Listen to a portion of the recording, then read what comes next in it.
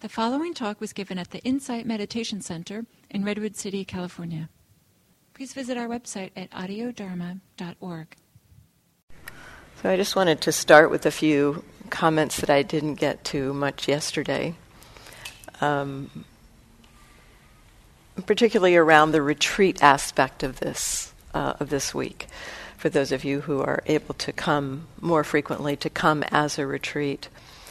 I mentioned a little bit around simplicity, simplifying your life this week, but I just want to reinforce that. On a residential retreat, we really simplify. We're away from our own environments, where we often will renounce our cell phones and not look at devices at all. There's the silence, the simplicity of silence, of not communicating with people. So there's a lot of supports. Those offer a lot of supports for us in our practice of looking inwards, because so much of our the ways that we engage in the world tend to be habitual, and we have habitual ways of responding and reacting to many of those ways that we renounce on retreat. Well, we can't renounce all of that this week, and this is a big part of what we're actually looking at. What does it mean to live in our lives, to bring some of the mindfulness practice right into our daily lives? And so, but it can be useful to look at what might be able to be renounced. What are you doing that's extra? So just checking into that this week as you go about your day. So. This morning when I got in the car, I put on the radio to listen to the traffic, and then soon after that I remembered, and it's like, yeah, I don't need to be hearing all the rest of this right now. So I just listened to the traffic so I could know about my route here, and then just turned it off. Simple things like that. What is extra? Looking at what you're doing in your day that might be something that you could let go of in the service of the cultivation of mindfulness this week. So I just offer that as a suggestion, and some particular things, radio, devices, television, internet, those kinds of things. If you find yourself engaged with them, check, is this, we can use the right speech guidelines. Is it true? That's often this stuff is stuff coming to us. But, even in our own minds, when we're engaged in things that potentially we could, let go of, it's like, well, is this actually a true thing that's going on in my mind? Or is it a fantasy? Is it a projection? Is it some kind of idea? Is it useful right now in this week? Is this something I need to do? And is it a kind thing to be doing for myself? So that's some kind of guidelines we can work with. Maybe I'll do this.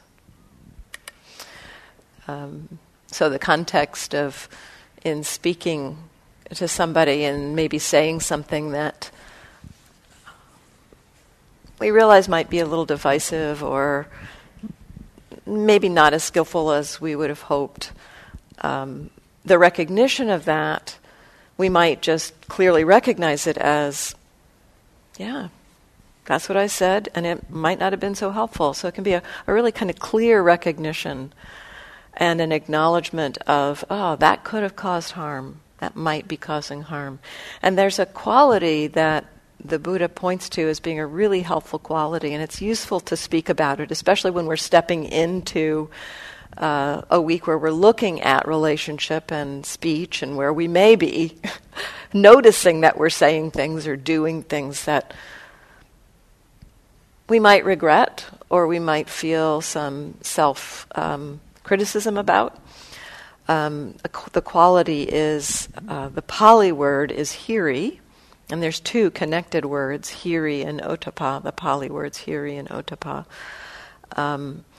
And they basically stand for two aspects of how our heart responds in terms of if we do something or think about doing something that might create struggle or harm in the world.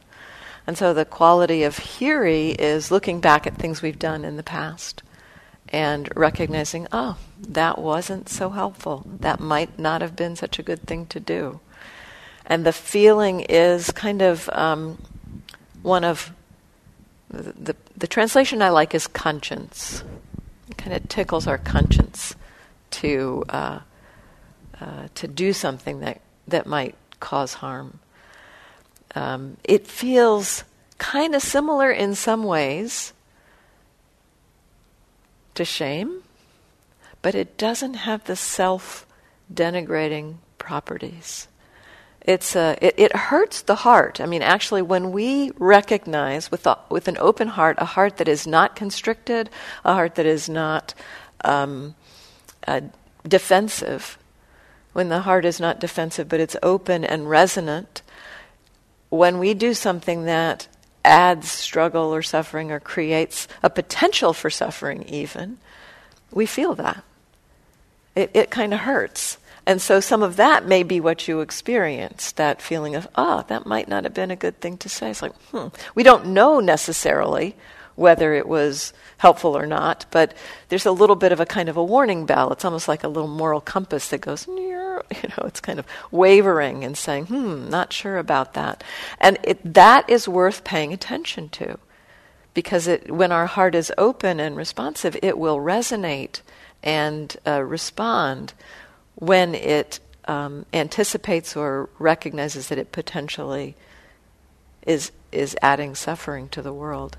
And so that quality is useful to understand as a helpful quality. It doesn't, it has a kind of an unpleasant feeling, which is interesting, because many of the qualities that we look at as wholesome qualities, love, compassion, wisdom, equanimity, joy, tranquility, there's more of a pleasantness to those qualities. The mind feels kind of relaxed and spacious. And with the hiri, or that conscience, there's still the spaciousness, but there's this kind of, something feels a little off. And so it's worth noticing that and recognizing whether we are responding to that, because that feeling can be uncomfortable enough that we don't like it and we want to basically have a kind of denial around it. It's like, it didn't really matter, or they deserved that anyway, or, well, it was okay, I didn't mean it, or, so we don't want to feel that feeling, and we do all kinds of strategies often. And some of it may be the strategy of shame, which is, I'm such a bad person, I hate myself, which was my strategy often, actually, was this kind of self-flagellation kind of strategy. And that is equally not helpful. So the feeling or the recognition of that, kind of vibratory, something feels off, is worth noticing and kind of seeing, can there be a holding of it without resisting it or pushing it away, or kind of turning it against ourselves. So that's the hiri side of it, and the ottappa side is looking into the future, thinking about something we might do. There can also be this quality of a kind of a warning signal that's, maybe not, if we are aware in the moment as we are thinking about contemplating an action or contemplating saying something. And you notice this a little bit. It's like in your conversation you noticed, maybe I won't say that. That's kind of that ottappa side at work of saying, maybe not. And so again, these qualities in our exploration of relationship, really helpful to get really honest about these and not afraid of them. They're there. They're actually there to help us. But we're so, for some reason I thought, and I don't think this is that unusual for minds in this culture, I thought that if I hated myself for something I had done wrong, that it would help me to not do it again in the future. That somehow that self-judgment, that self-denigration was kind of the way to help me to not do it. And it actually isn't. It doesn't quite serve in that way. So they're useful to look at and to explore. Let's see, there's one other piece I wanted to bring in around these two. I can't remember it at the moment. If I remember it, I'll mention it later. I'll mention this too. So the kind of, I don't have enough energy to be mindful. That's kind of what that is, in a way. I'm tired, so it's okay if I'm not mindful. I think part of it is the feeling or the belief in some ways that mindfulness is work, that it's a hard thing to do, or that it's extra effort somehow. And that's a big reason why I encourage it to be such a light touch. Even the noticing that you're tired, there was some awareness right there. It's like, I'm too tired to be mindful. Anytime you notice the mind say something like that, I'm too tired to be mindful of X, or I can't be mindful of X. I can't be mindful of spacing out. I can't be mindful of being mad, or whatever. I can't be mindful of being sleepy. Just the fact that you notice, you may not notice that. You might just be tired and forgetting it altogether. But if you have enough recognition to say, I'm too X to be mindful, or whatever like that, you have enough mindfulness to be aware of that itself. So one thing you could explore, and this is something I talk about a lot in another form of meditation I teach. If you notice that the mind is saying something like, I'm too tired to be mindful, it's like, can I just know that I'm tired? I know that I'm tired, that's okay. I don't have to do anything with that. And yet what's that? You're going to have to brush your teeth anyway, right? So you needed to brush your teeth, and what is the belief? What is the sense? Okay, I'm brushing my teeth, but I'm too tired to be mindful while brushing my teeth. So what is the belief there? That it's going to somehow add extra energy or take too much work or something. So just explore. Sometimes I would explore something like, what is the least amount of effort it takes to be aware right now? Like right now, And it's not, I think again, it's something like we think we have to be mindful of something in particular, like brushing our teeth. So I'm too tired to be mindful of brushing my teeth. Well, what do we think that means? We think maybe it means, paying attention to all the sensations, or, some kind of focus, as opposed to just standing there and knowing you're tired while brushing your teeth. The knowing quality there doesn't weigh very much. But what we think we have to do is what is kind of more effortful. It's like picking up something, some idea of what it means to be mindful. So this is a lot of what I try to kind of break open in this week. It's like there's nothing in particular you need to pay attention to. Just know that you're brushing your teeth. And it's, it doesn't have to be a very focused kind of meditation.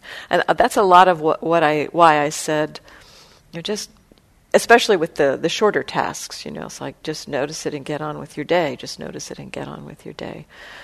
So that it doesn't feel like something you're picking up and trying to hold on to. Even with brushing your teeth, if you're tired, it's like, okay, well, can I know that I'm tired while I'm brushing my teeth? Maybe the tiredness is actually what is most obvious.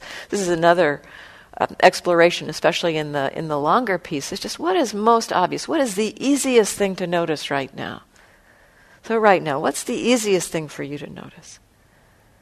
Just sitting here listening, maybe? That's enough. Doesn't have to be more than that. And maybe a little bit of what's going on in your body. So it doesn't have to be very focused. So if you are tired and doing things, there is enough energy already to be aware. And any idea that it takes too much energy to be mindful, that's really just a mistaken belief. So play with the edge around not believing that thought, but also not engaging with mindfulness in a way that feels like it takes that kind of energy. There's a different way, and have it be playful, as opposed to, this is something I have to kind of pick up and carry around with me. But what is the lightest touch of being aware, of being mindful? And being mindful, just knowing, I think awareness may be a better word. As I mentioned yesterday in response to one question, just be aware that you're changing posture while you're talking. I said that. And it could be just be aware that you're tired while you're brushing your teeth. That's enough. So just a little encouragement there. And actually, maybe I'll bring this in too, because I thought of something else. So the noticing, in whether it happens, the noticing of mindfulness returning, whether it happens in the middle of your longer chore, like brushing your teeth, it's like, oh, here it is. It's like that moment when it's like, oh, what is that experience of mindfulness arising? That experience itself. What is the experience of mindfulness itself, of being aware? There is what we are aware of, what we become aware of, the sensations in our mouth, maybe the standing, seeing, all of that is what we become aware of, some of the what. But then there's the experience of mindfulness returning, the actual, oh, here I am, standing in front of the mirror. And it's kind of like, there's a shift in the mind as that mindfulness returns. Did you notice that? Yeah. So that noticing of that, the noticing of mindfulness returning can bring some of that. Sometimes it's arising in the midst of something challenging, and it may not feel so happy, but there is a kind of a brightening in the mind that happens when the mindfulness returns. And that, recognizing that itself is very powerful. As I said, in that moment, that's just happening effortlessly, so you didn't have to do it. So you get a taste in that moment for what it's like to have effortless mindfulness, and that kind of recognition of the return of mindfulness, just the brightening quality in the mind, the sense of what that's like. As I mentioned yesterday, that is something that we become familiar, or it becomes kind of like, oh, that's interesting, that's worth noticing. And so just that recognition helps us to notice it more. And in the task, this is a lot of what we're looking at, but we can also notice this in the longer chore. And a couple of you have mentioned that when you notice something, just the mindfulness comes back in that way, that there's a little bit of a linger. And maybe you noticed that too, that there was a little bit of a linger there. So this is something else that we can play with, in particular with the task, the thing that you do regularly throughout the day. As you notice that mindfulness returns, it's like kind of tune into that quality of being aware. And then just be curious how long it lasts. You don't have to try to make it last, but just be curious about how long it lasts. It's kind of like, this is the piece that I remembered that I wanted to bring in. There's an analogy I sometimes use about cultivating mindfulness. There's some similarities with this analogy of riding a scooter. Well, not a motor scooter, but one of the kick scooters that the kids ride, where you have a platform for your foot and you put your foot down, you tap the ground. So, you tap the ground and there's a little momentum that you get.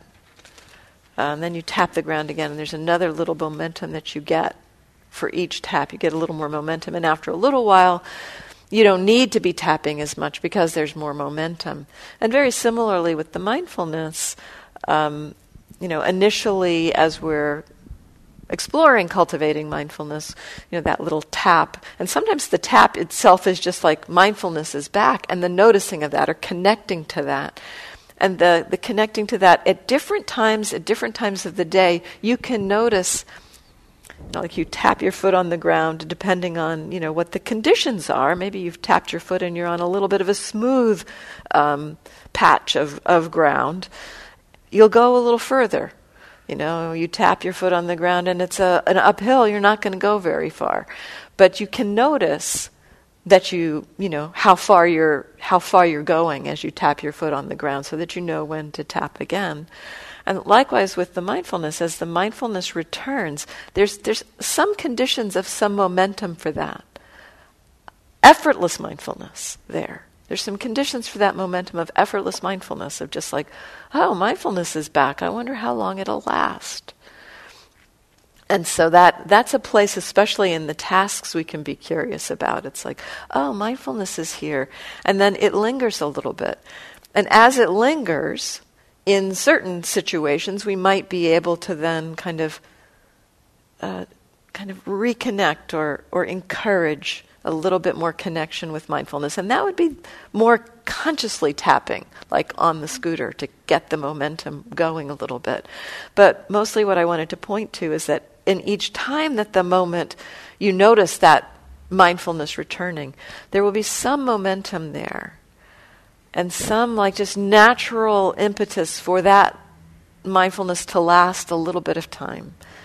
So be curious about that. How long does it last?